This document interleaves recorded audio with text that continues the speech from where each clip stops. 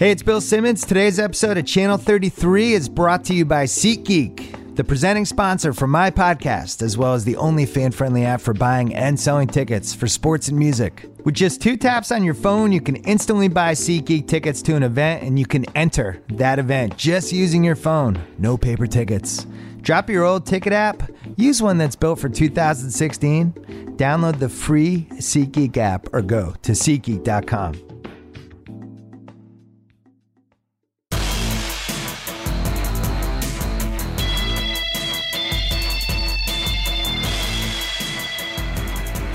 Welcome to the Masked Man Show. It's our holiday year-end spectacular, also our Roadblock Into the Line recap. I'm here with my 2 best friends in the entire world. Aww. Dan St. Germain and Steve Kazee. Thank you. Shit, that's really nice. I didn't bring you a gift at all. Yeah. It's okay, I don't do gifts. I bringing just you the gift decided of that laughter. yesterday. Okay. And professional wrestling insight. Wow. The gift of laughter. That should just that would be That's the sad. Whenever somebody says that, they're Drink it usually in, at a man. real emotional low in their life. I'm bringing you the gift of laughter. I lost my son 5 years ago to heroin addiction. You're like, oh, jeez. Sorry. Wow, man. All right. No one's ever offered to bring me the gift of laughter in that situation before. So we were just talking about SmackDown as this show. We're gonna talk about Roadblock. Of course, we're gonna hit on Raw, and we're gonna ring in, or we're gonna celebrate the end of the year by talking about each of our highlights and lowlights of the year. But we were talking about SmackDown as we came on the air, and I've always thought this is like the biggest missed opportunity for WWE. Baron Corbin basically just smart mouths his way into the main event, right? Right. That he's gonna get a title shot. Smart in quotes. Well, okay, but like, shouldn't why? I know that everybody on the roster can't be work shooting all day, but like, why can't you give that role to some like Jinder Mahal, or like someone that literally doesn't deserve to be in the main, like by all, like according to the storyline, someone that has not earned it. Right. Just have them come out and like, you know, hit AJ Styles with a chair, because everybody knows that if you do that, you get a championship match. Yeah. I mean, that's a good angle, I think. But I thought that that was my fantasy booking for Drew McIntyre for about 19 years. So but it never happened. still may happen. Yeah, who He'll knows? come back in the cruiserweight division. But if he comes back, then he deserves. Then like by wrestling logic, he just gets a title shot. So it's not even going to be that shocking. Right. I actually got signed to the Cruiserweight division. Did I tell you guys Yeah. that? I'm Really? excited, Yeah, they're man. taking everybody these days. Are you more as the year wraps up and we're thinking about the things that disappoint us in the year? Are you more disappointed by the lack of drug testing for Brock Lesnar, or the lack of weight testing for Neville? Like, what do you think is a more significant blind spot? I'm actually, to be fair, I'm happy for Neville, because he was just I am too. wasted for so long. Oh, it's great. But you know, it's a heavy-handed on the heel right now. Like, all of a sudden he's just like, I'm so pissed off and I'm here. I thought he was like a little mini version of like Bad News Barrett the other night. Yeah. I'm excited about it. The worst thing about it for me, actually, is that it reminded me of Bad News Barrett and how much I wish he was still employed by WWE. Yeah. Where is he right now? Shout out to Stu. I just read an interview with him yesterday about, like, you know, life after the WWE. Seems to be very seems happy. By on like he'd a be wrestling okay. source. Yeah, I forget, it was on the look it Twitters. I feel like every time you leave WWE, it's like that scene in Shawshank Redemption with the rain. You know, you're like, oh, I'm finally out of this. Unless you're like Cena or something.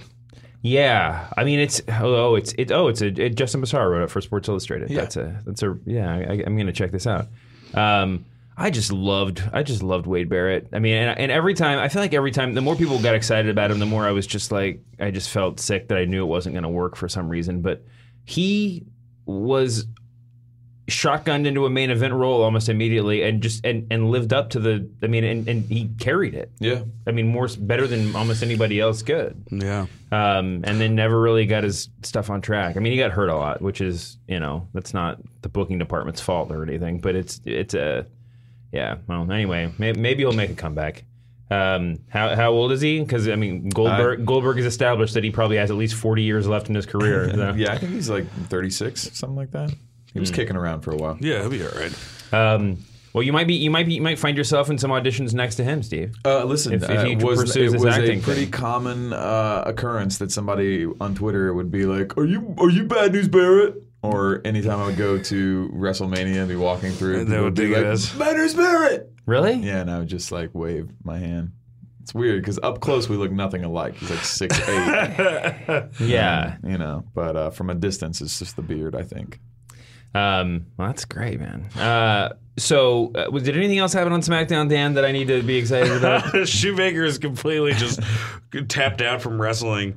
No, I remember. I think it was like okay. Here's what my opinion of SmackDown. I enjoyed watching it last night, but I forget almost everything that happened. We got the Becky Lynch version of El Generico last night. Oh, that was great. Yeah. Oh, yeah. I totally forgot about that. That was awesome. Very Spider Lady-esque. She was, and her character work.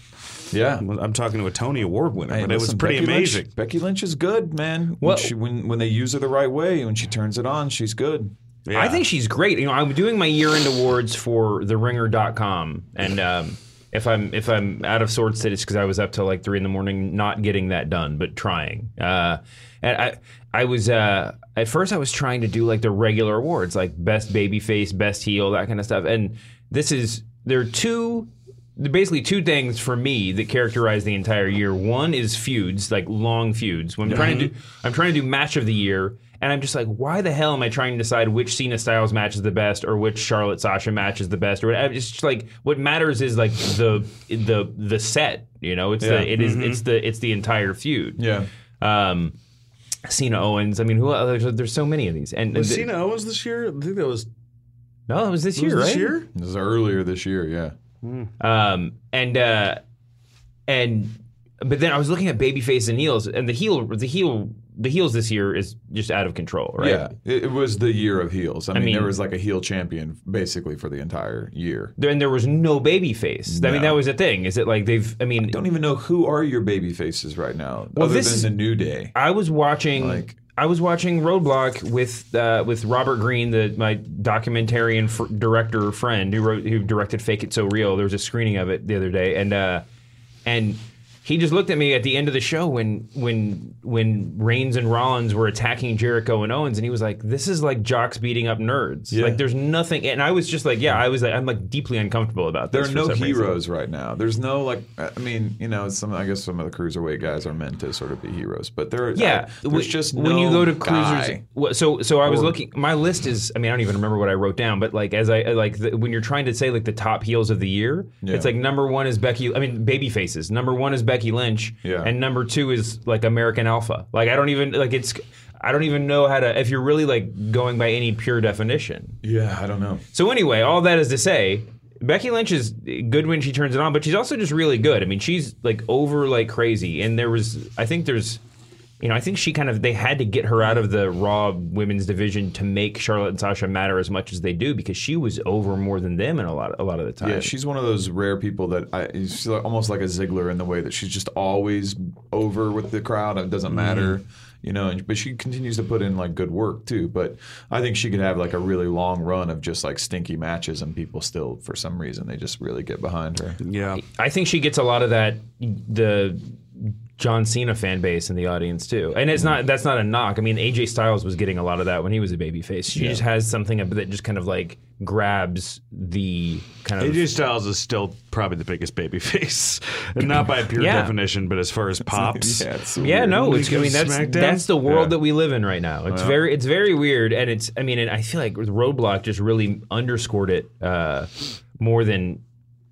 Just made it so blatantly clear. So let's talk about Roadblock. What was your? I feel like I enjoyed Roadblock, and again, I watched it like an hour late and without sound, so it was a little bit of a different like experience than normal. But I enjoyed it more than I think most people like online seem to enjoy it. Well, I didn't love it. I didn't like it. I don't know. I think my greatest fear of 2016 is coming true, which is that the brand split has really watered down the product quite a bit, and now pay-per-views don't feel special anymore. They feel like a Sunday night show. Like that's true. It feels like a regular WWE has a Sunday night show now. And I don't know. I've really liked the SmackDown pay-per-views, the two that TLC was great. TLC was good. And then I thought the first No Mercy was good. I think there's been a couple good ones. Yeah. I mean, I agree, Steve, wholeheartedly that it's just too much. I mean, it's hard. It's just the amount of content makes it hard to really get into it. I do. I'm with Dan on that. That Raw, for whatever reason, because I do think Raw has the better roster, has just. I'm now switched to like enjoying SmackDown more. You do with wrestling. You do more with less. Yeah. I think, and I think that SmackDown's proved that. Like they would. Are we doing? I guess we'll wait until we get the awards. But they've done so much with so little of a roster this year. It's been incredible. Opposing to Raw, if you had told any smart mark or whatever. Like what the Raw roster was going to be. You're going to have Sami Zayn and Kevin Owens and Jericho and Seth Rollins. Brock Lesnar. And Brock Lesnar. You'd be like, oh, well, of course they're going to be... Rusev, Roman Reigns. I mean, like Charlotte, Sasha Banks. Finn Balor. Yeah, Balor when he was around. And they just have... they haven't known what to do. Yeah. It's weird. It's funny because, I mean, there are... We talk about like kind of the rules of professional wrestling, like the unwritten rules that kind of govern the way that we watch. But for the most part, a lot of those rules are just WWE rules, right? But there's because a lot of what SmackDown's doing is like taking plays from the from the Territorial Days playbook, where it's just like shit. We only have 6 guys that showed up for TV. What are we gonna do? And it's like, well, put Steve Kazee in a mask and make him go out there 3 times. But like. When Ziggler won the #1 contendership last week, I felt like if that had happened on Raw, I would have known exactly what was going to happen over the next 3 weeks. Yeah. And the fact that it happened on SmackDown, we're like, Ziggler is like the top babyface in line, nominal babyface in line for that title. Like it was just I honestly didn't know what was going to happen. I certainly didn't guess Baron Corbin was going to be involved. But that's a secondary thing. I think the biggest thing was that New Day's reign ended, and that's I thought it was they did not pick the team to end that reign too. Cesaro and Sheamus, I still don't care about that team. I think it's interesting that they're doing a pure face and a pure heel, and nobody's turned to the other side. It's weird that it's gone. It's weird that there wasn't more of a shift in their interpersonal dynamic after the bar scene. When they decided they were drinking buddies. Right. I agree. I think it's just a little bit grating now. It's like they should I enjoy watching them wrestle, and I like the idea of it a whole lot. I think that it's I don't know. There's just something a little bit hammy about it.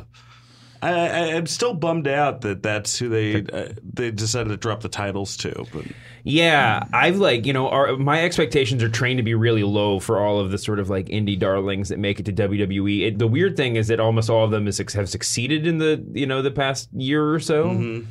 I think the club is the one that's actually living up to my expectations, which is just like they're going to milk it for every little bit of smart fan pop they can get, and that's the full extent of it. It's possible because I know there's a path forward for them, but I don't see it right now. I don't know, Cause on Monday night, it felt like they to me at least, and I know this is splitting hairs. I mean, this is just my opinion, but it felt like they actually found the right place between funny and serious. Yeah, like they were doing just enough of the like too sweet me stuff, but still coming across as like kind of a legitimate physical threat.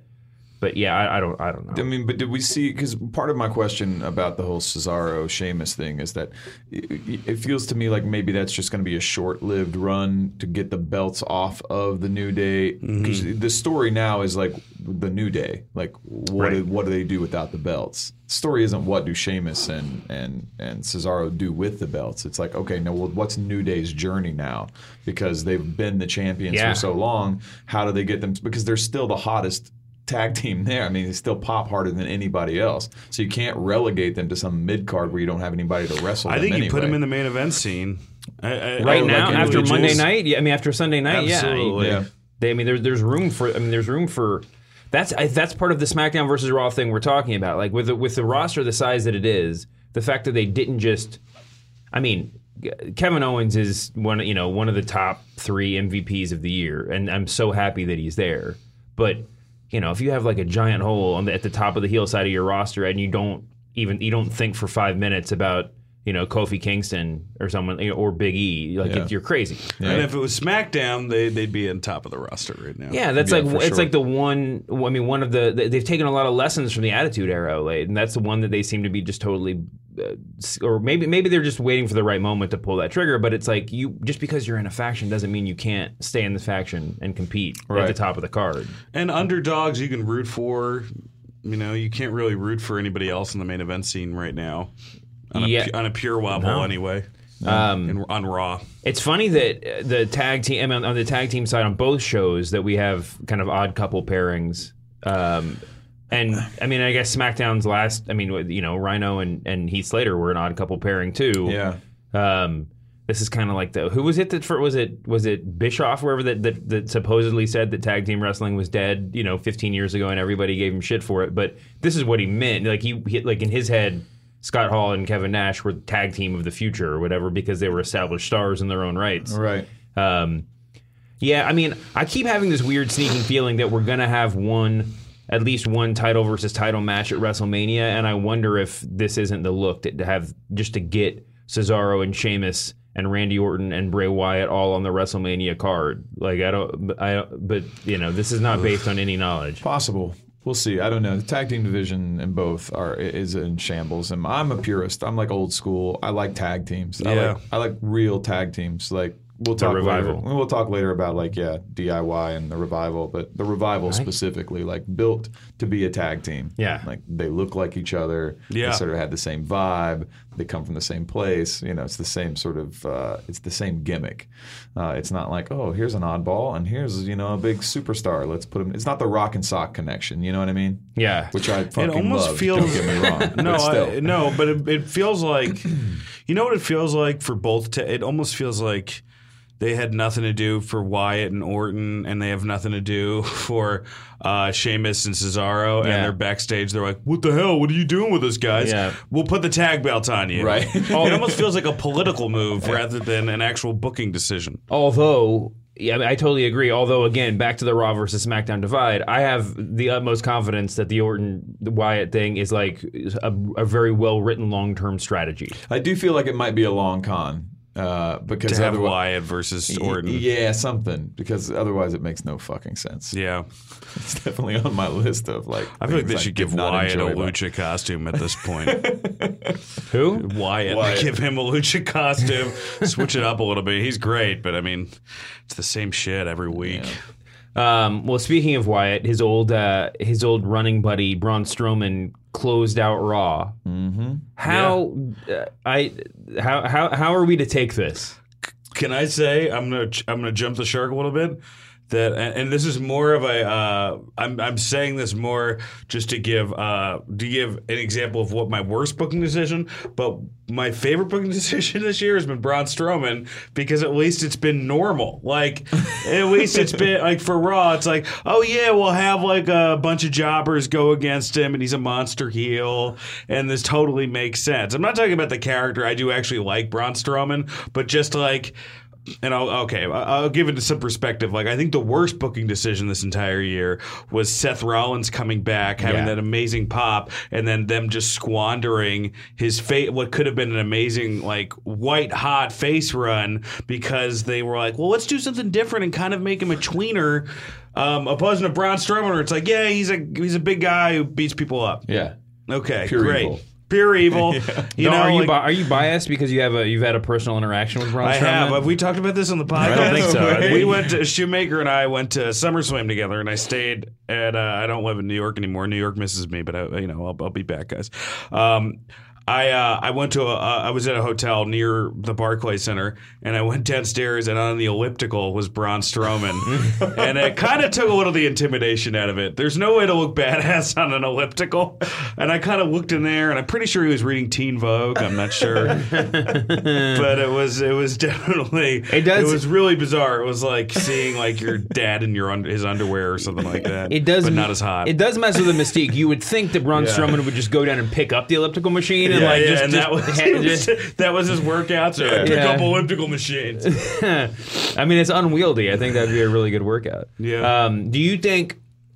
What do you think we're going, Steve? Where do you think we're going with Braun Strowman? I don't know because I don't know who you put him with. Like, it's like whenever you build these guys up as like these, giant brutes who can, like, no one can beat them. Like, sure, we get a David and Goliath where Sami Zayn's going to, chop down the big Braun Strowman tree. That was really well point. done. That was well done. It's a great, super, super great storyline. But that's going to work for, like, what, 2 matches, maybe? Oh, yeah.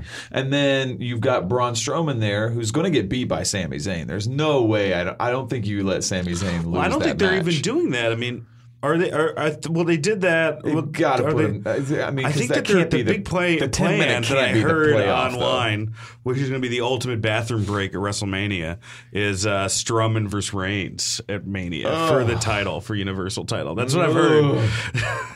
So For the title? That's what I heard. Universal Championship. No thanks. I say boo. Or it may not be the title, but that's going to be like a big Raw match. I don't Strowman mind that. versus Reigns. By But the I way- think that's great because then you get rid of.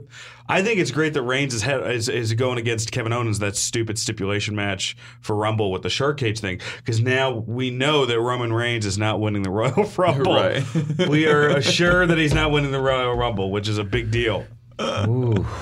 And so ever seen Shoemaker? Owens versus Jericho at WrestleMania. It's like once you just put one puzzle piece in. It's a rabbit hole right now. It's like a K-hole right now for sure. Yeah. Of just like, oh God, like these are the possibilities. It's gonna be. I think it's gonna be a better Mania than last year. Well, here's hoping. It's not in a better city, I'll tell you that much. Where is it, Orlando? Orlando. Steve just comes really hard on Orlando every time it comes up. Have you ever lived in Orlando? No, have you lived there? Yeah, I lived there. What did you live there for? Were you part of? Did you do one of the SeaWorld shows? No, I don't know how you musical people worked start. at Disney for like a week. No, you didn't. Yeah. Seriously? Yeah, Is it true that you can't point with a finger? You've got to use the whole hand. Yeah, it's offensive. One finger is offensive to some countries. So that you have to give a Nazi salute when you There's point like, out where things actually, are? I think there's like, I think 2 fingers is okay. Like you can say like, oh, it's over there. It's like Who were you? It's like flight attendant. Who were you? fingers. Gaston? No, God, no. I like worked one of the rides. Oh, you worked a But ride. I never actually. I went through Disney University. Was like 5 days of training. Oh my God! And by the way, 8 hours a day of training. That's how crazy. low you can, or like how you can cut your hair, how your sideburns had to be a certain length. Like Right. It was ridiculous. No piercings, no tattoos, like all of this stuff. And then you learned about the history of Disney. It wasn't indoctrination. I mean, it was very. There were moments where it felt very sort of like. Going clear. Strange. Yeah, yeah, exactly. But no, I only went through the training and then I luckily booked an acting job and I was like, see ya. Yeah, thank God. Yeah. Is there still a no tattoo policy now that Moana's come out and they're like one of their stars has tattoos all over? I think they've laxed their policy a little bit just to sort of be more Samoan and inclusive. tattooed. But they can only be tribal. I mean, I think tribal tattoos are your main issue in Florida. I mean, Anyway, so yeah, it's there. It's there in Orlando, and that's great. great. I'm probably gonna go, but I won't be happy about it. I'm going there just to. I can't make this joke. I was about to make that alligator attack that kid joke, and I didn't, guys. I didn't. I just want to say I didn't do it. So, I mean, are we going to get the Hall of Fame down there? Or are they just going to do the formal announcement? They're not going. Is the Hall of Fame going to be ready for WrestleMania? Didn't they? They already announced that it's definitely going to be in Orlando, right? I mean, it could be. Why couldn't it be? Might be getting done right now, Shoemaker. That's how people in Florida work, man. They get things erected overnight. Actually, I don't think they do work. That's a great point. So. Enough lose all of my the Florida WrestleMania fans. rabbit hole. We'll touch. We'll get more into that in the new year. Mm-hmm. Before we get too far away from Roadblock, is there anything that bears any sort of discussion? Obviously, Rusev and Big Cass. I liked the Iron Woman match. A lot of people didn't. I thought it was good. Schilling said he didn't. We were DMing back and Really? forth. Yeah, we DM'd What behind his the wife's hell back. does Schilling not like about We're this? having Where does he get affair. off not enjoying this? I don't think he liked it that much. I don't know. He wasn't like totally against it. Let me see. Let me just make sure I don't sell him out. No, just make up stuff that he said. It's more fun that way. I really enjoyed that match, and that's Oh no, I think he did like it. that's the I talk about that. He said he liked another match better. What did he like better? He liked. I don't know if I want to say these are exclusive shilling DMs, but he liked Falls Count Anywhere better, which I think that probably was a better match. Oh yeah, of course, yes. I mean, they've had two Raw. I think their two best matches in this feud. Laying it out last night and rewatching are the Falls Count Anywhere match, and they had a match back in October, both on Raw. Mm-hmm. Which is not to take anything away from the pay-per-view matches, but they got like 11 minutes at SummerSlam or whatever. It's not like they're working on epic novels here. I hit a wall with Sasha Charlotte at Roadblock. I hit a roadblock with them. I don't want them to wrestle anymore. Well, I don't think they're going to, so that's good for you. I'm happy. I don't want to see Sasha Banks limping around. She's like now become the Dolph Ziggler of injuries. Yes. She's like constantly injured. And I don't believe she looks like she's feuding with Nia Jax now, so she's going to continue limping around. For sure. Are they going to use her to put over Nia Jax? We'll see. It's gonna. This is a weird time to do sort of like a hard reset in the Raw Women's division because we're so close to WrestleMania. But the money match is Nia Jax versus Bayley, right? Because it's the ultimate David Goliath. So I don't think Bayley. Well, the money match. Well, if you look at the way that all the pay-per-views have been booked for the past year, the money match to WWE or Vince McMahon or whatever is clearly Charlotte going over. So try to extrapolate from there. She's good. I think we're more. I think we're more likely to see Charlotte turn babyface and take on Nia Jax than Bayley in the main event. But I could be totally wrong. No, not Bayley in the main event. Bayley in the main event without Charlotte. I really like the match. I really like the Iron Woman match. The Iron Man match, and the reason why I loved it so much is because it built off of listen. I get it. You can be tired of it, whatever. But every time that they've wrestled, it increases the sort of like the symbolic or like the vocabulary for the fans watching the match. So, like, in a regular wrestling match, like if you're just watching, a jobber get squashed back in 1986 or whatever, like if you're gonna have your special move reversed in the match, you have to like successfully do the or if you're gonna have any move reversed, you have to like successfully do the move, and then so that the fans watching for the first time will understand that's a move. So that then when it's reversed, everyone like intuitively knows what's going on, right? It's not just like a mistake. Yeah. But like on Sunday, they were reversing moves without any setup, right? I mean, it was like they would just like go to Charlotte would do like her third most notable move, and Sasha would just like reverse it out of nowhere. That's just a small example, but of how just like I said, the vocabulary of like what they're doing is built up to the point that even though I don't think that was their best match, there was something like really fulfilling. I mean, really, it just made me feel, and also as good. I mean, I think the Falls Count Anywhere was probably the best on all counts, but really, especially compared to like Hell in a Cell and some of their other matches, Sunday felt like they were comfortable in a way that I hadn't seen them before. Oh, yeah, sometimes sometimes Sasha's bumping just looks like painful and like all the bumps are. I love the ending of the match because I was always wondering on Iron Woman, Iron Man matches where she got the figure 4 in, and I'm like, well, why wouldn't she just keep going? Yeah.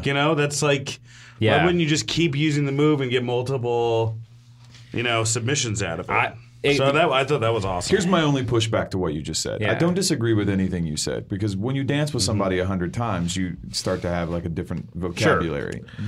My problem was with the story behind it all and the flip-flopping of the belt so many times. Yeah. And the Raw stuff was annoying. I thought one of the best things that happened was Charlotte turning on her dad. Like that whole segment when she was like, "You're pathetic," and like, "Get out of here," and she slapped the shit out of him. Like, I was like, all right, where is this going to go? But then, for him to just like come out for Sasha, and it made no sense. It made no sense. They didn't play that. They didn't play that through. Like there was more to be mined there. Of like, all right, well then let him like really mentor her. Like make it mean something. Make him like turn on Charlotte in some way to provoke her in some way to then make me care about the fact that she's going to go out and beat the hell out of Sasha Banks again. And one of the most brilliant moments of the year, actually, I thought was when Charlotte lost and she was crying. I mean, crying. And saying, "I failed," as she was like up the ramp after the match. She was like stunned. She was like, I failed. And I thought, how does this now go? Like, I'm interested in that. And then the next day they were like, oh, let's why don't you guys wrestle again, and then we'll give you the belt back. Right. That belt changed hands like 5 times. It feels like it was really annoying when Sasha kept like winning like on Raw, and they kept like almost repeating the magical moment thing. You know, but I'm sorry. No, I totally agree. I'm let's take a quick break and we'll get right back into Sasha Charlotte, because this is my favorite thing to talk about for the entire year. We'll be right back after this word from our sponsor. Today's episode of The Masked Man Show is brought to you by the Ringer Podcast Network. If you enjoy basketball, you need to check it out. The Ringer NBA Show, where every week the Ringer's own Chris Vernon hosts an all-star cast of Ringer staffers, NBA players, front office personnel, and more. I wonder who that more is. To discuss all things happening in the association. You can subscribe to the show on iTunes by going to itunes.com/The Ringer, or find it wherever you get podcasts. That was awesome, Dan. Were you subscribing right then? Is that what that noise was? Yeah, you wanted to hear that NBA podcast. Subscribe, yeah. That's the beginning of the NBA podcast. Listen, I said for the end of the year we're going to say I was gonna do, like I said, best babyface, best heel match of the year. It's like, forget it. Let's just do our personal highlight and lowlight or letdown of the year. I just had to say, we were setting it up. I mean, my highlight of the year, it was really hard, but my highlight of the year was the Charlotte and Sasha feud, and I think that it's what really sold me on it was watching that match on Sunday, realizing how much I was appreciating it more than if that had been like the exact same match had happened in January or whatever. Yeah. And also just watching, I mean, I'm the biggest Sasha Banks mark in wrestling fandom, but I was just watching that match and just like couldn't get over the fact that Charlotte is the best heel in professional wrestling. Like, that's hands down. Like, she was just like, she still has a little bit of a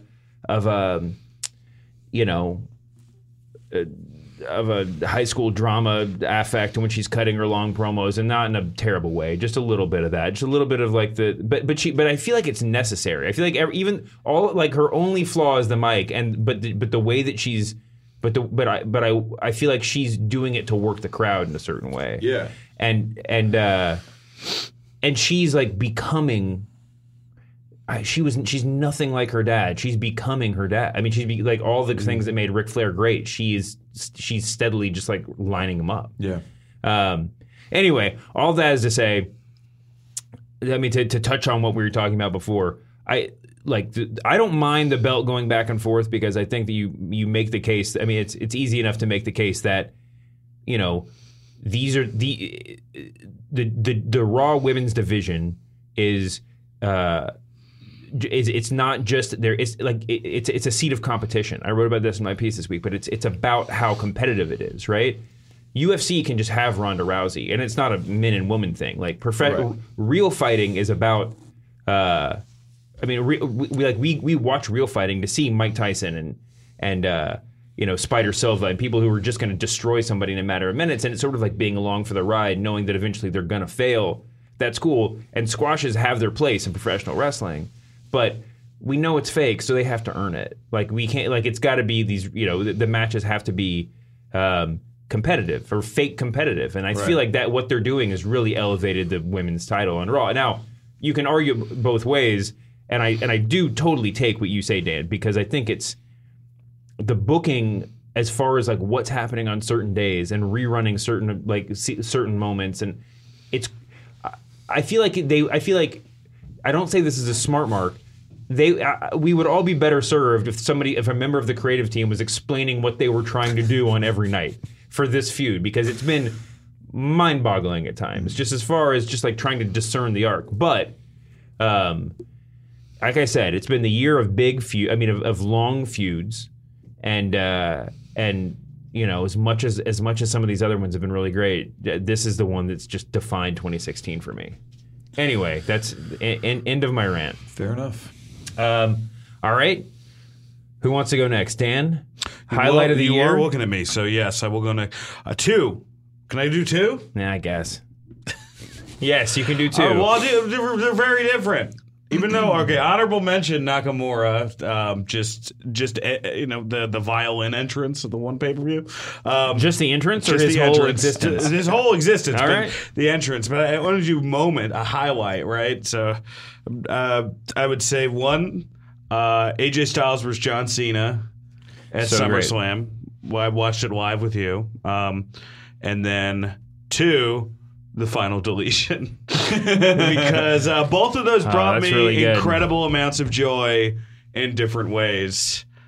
I mean, Jeff Hardy chasing after a drone on a dirt bike or whatever that was is one of the greatest things to ever happen in wrestling.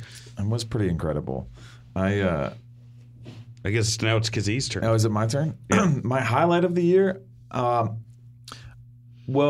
it's personal because we were there at Dallas for this, but I also think it was like one of the best debuts and going aways.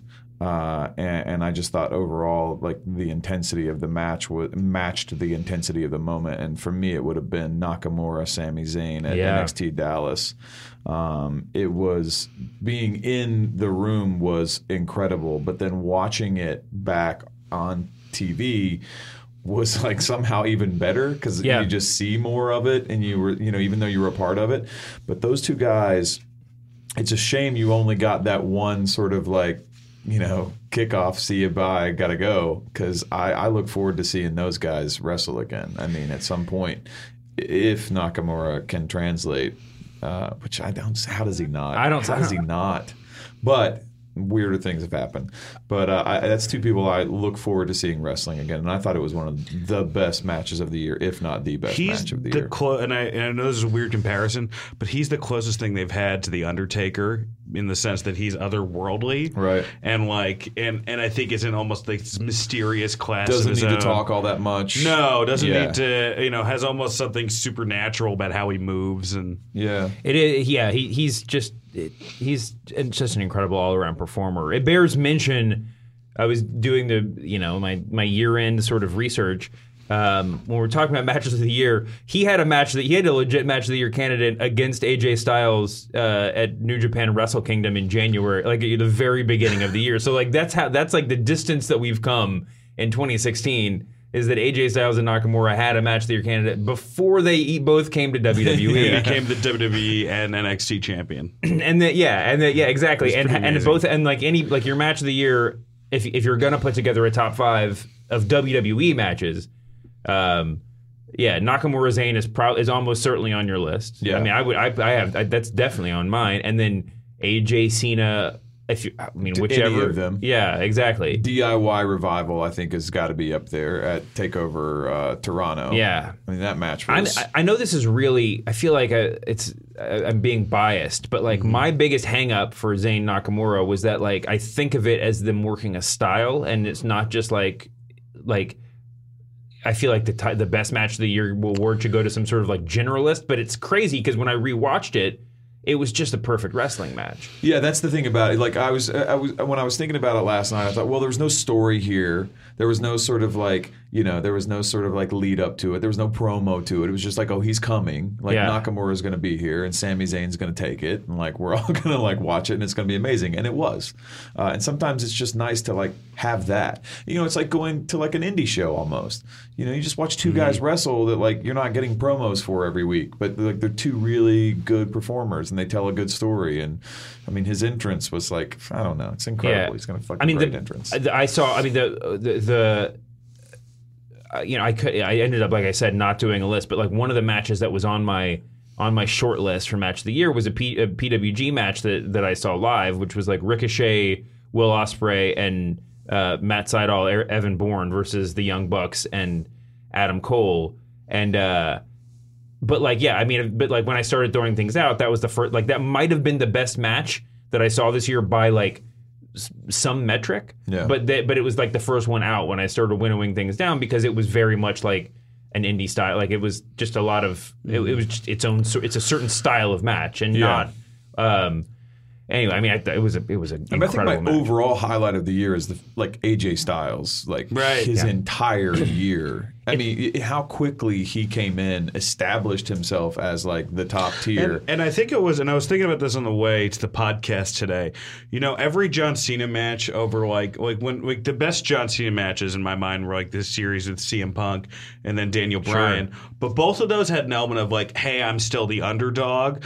And AJ Styles, it was more even though CM Punk was I'm better than you. AJ Styles, it was more, no, I'm actually fucking better than you. And that's why I like that SummerSlam match where I'm better at professional wrestling. And he made John Cena better. Way better. And Cena's incredible. He made him a better performer. Or do we even have what is the? We probably can't even think of all the names, but he certainly had either the best match or the second best match in John Cena's career and Dean Ambrose's career and Roman Reigns' career.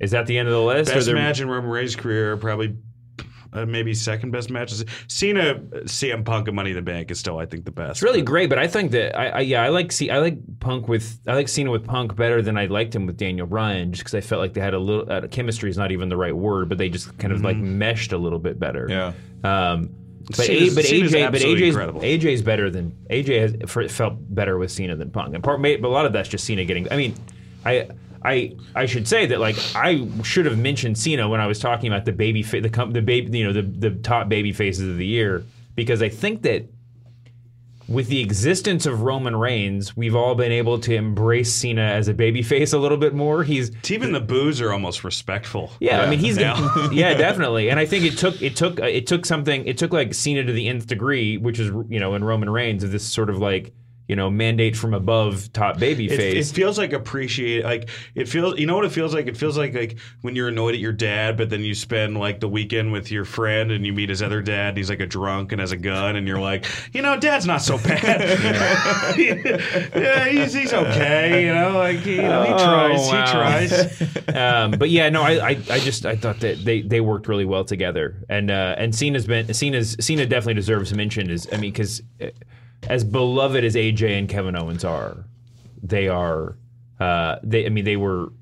working heel, I mean, they were very much they had to beat up John Cena, to borrow the phrase, to really make that work. Yeah. By the way, let's not forget the Survivor. I mean, the 10-man Survivor Series match, which, if you really want to get a lot of people in under a technicality, that might have been my favorite, Braun Strowman and Shane McMahon match ever. So I don't think if you and AJ Styles can take responsibility for that too. Anyway, so let's low light of the year, biggest disappointment of the year. This is hard because my highlight of the year was certainly affected by Sunday. It was affected by recent events. I'm making my low light of the year nomination ignoring recent events because I loved the Survivor Series main event as a booking tactic. But low light of the year for me is Brock Lesnar. The booking on the Survivor Series I thought was really good. It affected me in a very specific, in a very dramatic way, and I know that's what they were going for, but. There's when you only wrestle three matches and a couple of house shows and get pinged for PEDs at UFC 200. He has had I love Brock, but I cannot defend this year of Brock Lesnar. It's been when you just look at Dean Ambrose. Okay, first he had the highlight of his year by far was the triple threat match against, was it Reigns and Rollins? Oh, that was great. Yeah, at the very beginning. Was that also Roadblock? No, there was Roadblock. That was the Royal Rumble. No, it was Rumble. It's so stupid. There was two between Rumble and Roadblock. It was some other. It was Fastlane. Fastlane. It was Fastlane. And then they had Roadblock after that. It was so stupid. Yeah. Even though they had an amazing Triple H Ambrose match at that one. So yeah, that was this week in trying to remember WWE pay-per-view names. It was Roman Reigns, Dean Ambrose, and Brock Lesnar. Yeah. That was by far Lesnar's biggest moment of the year, unless if somebody saw a house show match against Randy Orton that you want to make an argument for, then please let me know. Right. But I mean, and since then it's been just like a straight drop off. His match against Ambrose at WrestleMania was just horseshit, and coupled with the fact that it was horseshit because he was already checked out and planning on going to UFC and didn't want to get hurt, which is, I think, the sort of conventional wisdom at this point. Mm-hmm. Again, the Randy Orton SummerSlam thing was like, it got us all talking, but he also just like concussed the fuck out of Randy Orton for no particular reason. It was just a series, like any one moment could be defensible in a better year, but he just didn't do enough, and it was just sort of like, I don't know. I mean, it was like if you're, give like I'm sure there's some great comedy parallel. It's like you can tell like really just total off-color jokes in the midst of like an hour-long set. But if all you do is just walk on, if you're the MC and you just walk on stage between every act and just make like, Jew jokes or something, then like you're a terrible that's my comic. whole act, Yeah, exactly. Yeah. Have you seen? Yeah, I know. Anyway, so that's it. He's my Brock Lesnar. I love him, but definitely my low light of the year. Yeah, I mean, I love Brock. I agree with you. I do think it's kind of fun that like to borrow all these like Republican senators and Democrats and everybody who's anti-Trump, but Lesnar is not our friend. Russia is our. I mean, like he's just like not a guy who gives a shit about what I love Brock Lesnar. He's one of my favorites of all time, but he's not a guy who cares what you think, and he's going to do whatever the fuck he wants. He's in it for the money. He's just a really good talent that's in it for the money. So I think that in every one of his matches, you got to realize like he's not gonna. Unless it's somebody he personally respects, like Taker or maybe Cena or Punk, like he's just not gonna work that hard. I don't get the sense that he fires up the network and is like, let me go back and watch a match from like '96 and like sort of like, let me get into the. I don't think he gives a shit about the history of it, which is fine. I mean, if you want to see Lesnar really happy, go on YouTube and there's a video of him hunting in his backyard. Right, that's what he wants to do. Yeah, right? It's what he wants to do. And I've never seen, it's like a different side of Brock Lesnar. He wants to be hunting. He wants to be on his ranch. He wants to make enough money to do that. So I say, you're a freak of nature. Like, make your money. The one really interesting thing about him, and I think this down year put it into focus, is that he's somehow, I mean, it's not news, but he's somehow both the most like legitimate performer on the roster, obviously former UFC champion, like the things he can do is just incredible, but it's not, and he certainly brought this air of legitimacy when he came back to WWE, but it's also he's like the most, he gets us going on these like weird meta work shooty sort of ways in a way that nobody else can, and maybe those two things are interconnected, but there's nobody else that can like bust a guy open and have the entire topic of conversation on the internet be like, was that a shoot? Right. And on the flip side, Robert Greene, I talked about him before, mentioned this to me at the pay-per-view this week, is that when he got beat by Goldberg, and then the word kind of trickled out that was Lesnar's idea, they just like we're going to make more money at WrestleMania for the rematch or whatever it was.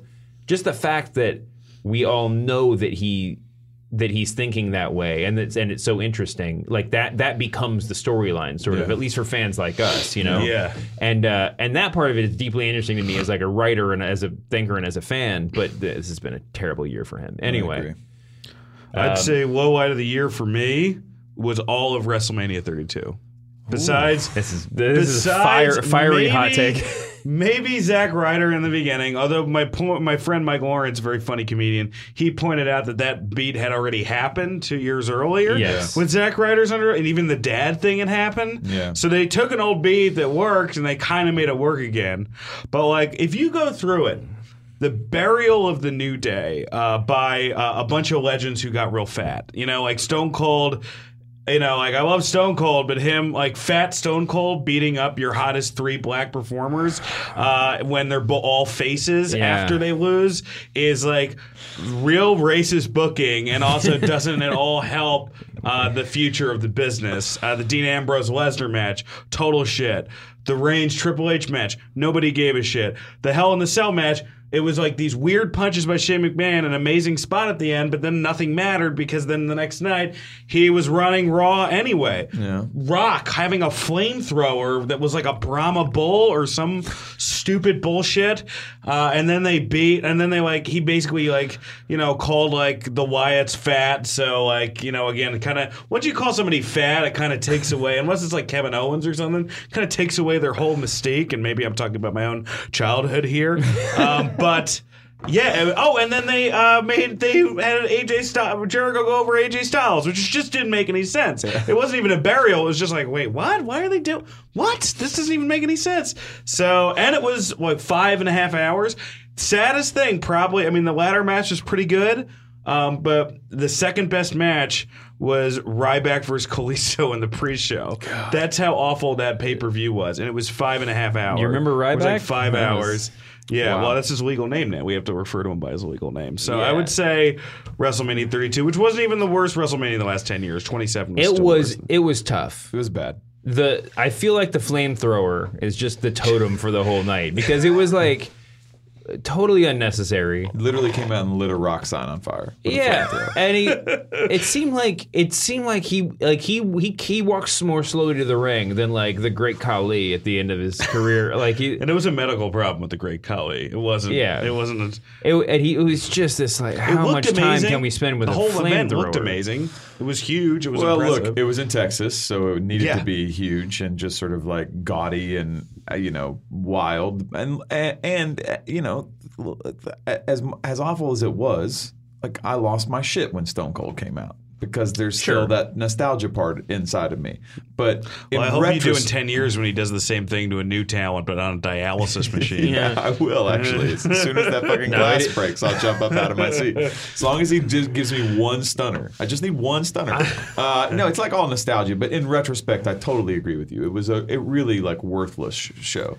And nothing came from it. Look where we are, almost a year later. Nothing has mattered from that show. Nothing mattered from that show. Nothing. The triple threat women's match was really good. I just since I was decent, going, but there were so many other good matches that came after that. No, it's true. You're right. That was the best match of the night. That was the best match. The whole thing. I mean, in Roman Reigns triple here, I'm sure I said this at the time. I argue a lot that that we need to know when pay-per-views are going to end, and it's also what makes Raw interesting because it's going to run over. Right. But there's certain constrictions that we're used to that we need to know because it helps us understand what's going on in front of us. Like it matters if a match is running overtime, in very simple but interesting ways. WrestleMania 32. I feel like I just desperately needed to know when it was going to end because I needed to pee for the last 2 hours of the show, and I was just sitting on the floor, like not knowing if I had time to get out and come back. Even it was just nuts how long it was. It was like I thought they were almost certainly canceling matches with like an hour and a half to go. It's like, they're definitely not going to have, they're going to get rid of the battle royal or whatever. And instead they just threw in like 5 more segments too. Oh yeah, you left out the part where Shaquille O'Neal. I have mixed feelings came about down that. And wrestled in Battle Royal. That was it. Did that happen? Right? It did, yeah. Yeah. They're setting up the Big Show Shaq match for WrestleMania this year. Is that even going to happen? I've heard people say with utmost confidence that he's wrestling at WrestleMania this year. Also that Ronda Rousey is going to be at WrestleMania this year, which I think there's no way anyone knows if that's true or not. I'm not talking about inside sources. I'm just talking about fans like reading things and she'll be there if she loses. Yeah, I agree with you. On December 30th. Lowlights, tie for me. The first one would be real injuries. I think some of the best people got hurt badly this year. Finn Balor was really set to sort of I think start an amazing run and would have really sort of changed the landscape from what we see today. And he got hurt, and he's been out for a long time, but soon to be back. Randy Orton had a pretty severe injury this year, was out for 9 months, came back, got concussed, was out for another month. It just seems like there were a lot of real injuries that sort of decimated the roster this year. And to me, that's always a low light because I think you keep some really talented performers from shining in a way that I think would change the industry or move the industry in a more interesting direction. So that's my first one. My second one is championship belts. No, hear me out. Name me one title right now, any title in either brand that fucking matters. None of them matter. There's not one title that you feel right now that like, oh man, somebody needs to win that title. The New Day had the tag titles too long. The Universal Championship is like maybe the worst championship ever.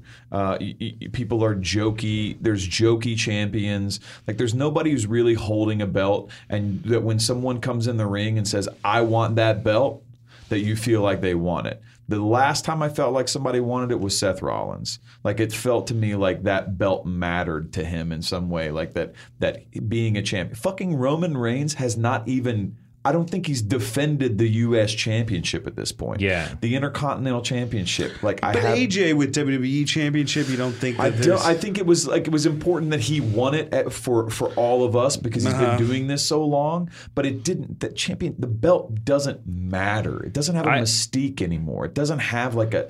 And I don't know if there's just too many of them. I don't know if there's just... It's like, boxing where you have like... 400 divisional champions, and it's like a guy can hold the IBO, WBA, like all these belts. It just and I know I sound like a little bit of like a an old school purist, whatever, but I just don't know that there's a title out there that matters right now. Well, yeah, I mean, I think that it's not the number of belts because back when we were growing up. The Crockett territory, the NWA had just like every top level person had like a North American South Championship or something like that just to bring up. But yeah, I mean normally I would probably bristle against that, but I totally agree. You're right. It's Rollins coming back and wanting the title that he never lost. Right. I can kind of get behind John Cena whenever he goes after it because he's chasing history. But again, these are. Like this isn't about wanting a title because it's meaningful at that moment. It's meaningful to them at a point in the past, really. Right. And I think that you're exactly right. I mean, what's great about maybe it's just I'm in a year-end nostalgia moment, but LeBron James won the title. I mean, won the NBA championship with Cleveland and just balled his face out on the court, like. The most PR driven, like controlled dude in professional sports history was. I mean, maybe he's crying like a baby on purpose, but was crying like he looked like an idiot because he was so happy. No, he sold vials of his tears afterwards. But all of that is to say that like the championship is what a championship in any sport is what people work so long and so hard for, and what you can do in pro wrestling is. Get that championship on any given night. Like if you get a chance, it should be that meaningful. To actually have your name in the record book. And you're right, it's not at all. Well, look, not to be overly sentimental, but to be a champion means something. In a world of participation medals, it means something to have worked so hard that you have on a nightly basis for 300 and some days a year. Gone out and given an audience a performance that has built a momentum that has pushed you to the forefront of your industry. Not always. Roman Reigns is clearly like the exception to the rule. They pushed him. But in a lot of cases, these guys and girls who work hard and sort of put in the work every day, they climb that mountain, and then when they get there and they get the belt, it should mean something because then it makes it more interesting to the person behind them who's making that climb.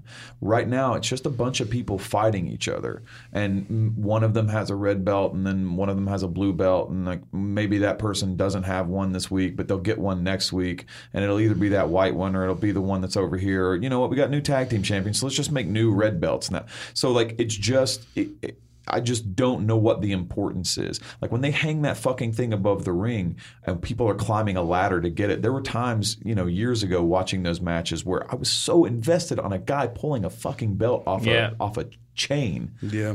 Because it meant something. It's the sort of just like I don't even say good booking, but like character-driven booking has sort of gotten us to this point where every title feud is about the interpersonal relationship. It's not about the belt. And I think that it could be about both, is my argument. This is the same way that Rollins loved that Money in the Bank case. He fucking carried that thing everywhere. It meant something. And what happened? They sold 4 billion of those Money in the Bank cases. Yeah. So anyway, rant over. No, it's true. Yeah. This is the same rant that you gave when they started giving away honorary Tonys a couple years ago? Yeah, absolutely. Earn that thing. Anyway, no, I think that's really good. I think that the brand split. Well, no one actually. I expected the brand split to be on somebody's best or worst list. We talked about it a little bit earlier when it's like diluted everything.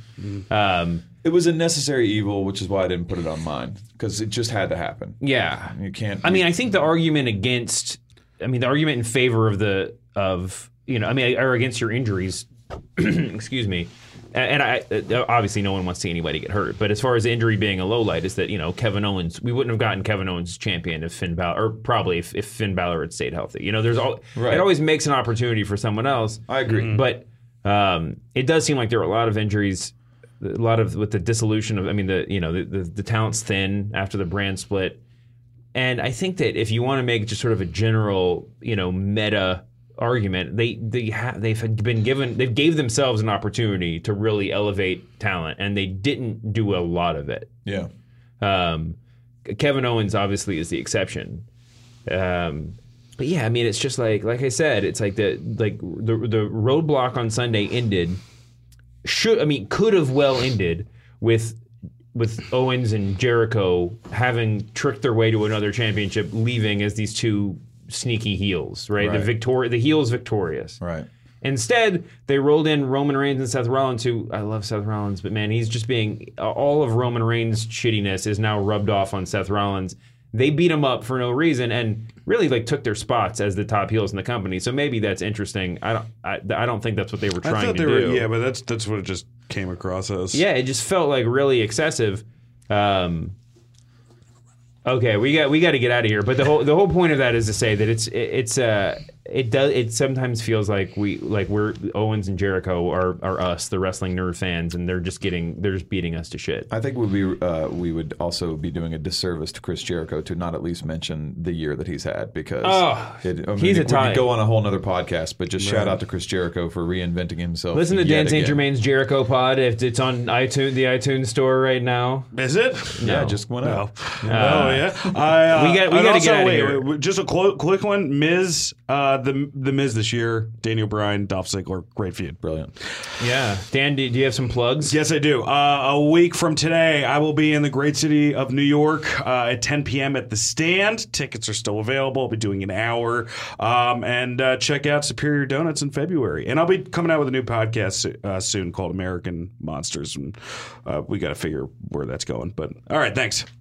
That's it. Those are good plugs. Pretty good. Steve, got anything? Yeah, I'll be in Portland this weekend at He's Comedy Laugh Factory. It's a geisha comedy. Yeah, I'll be doing 8 shows there in 2 hours, so come on out and check that out. And also in Prescott, I'm not sure what state that's in, but it's in one of them.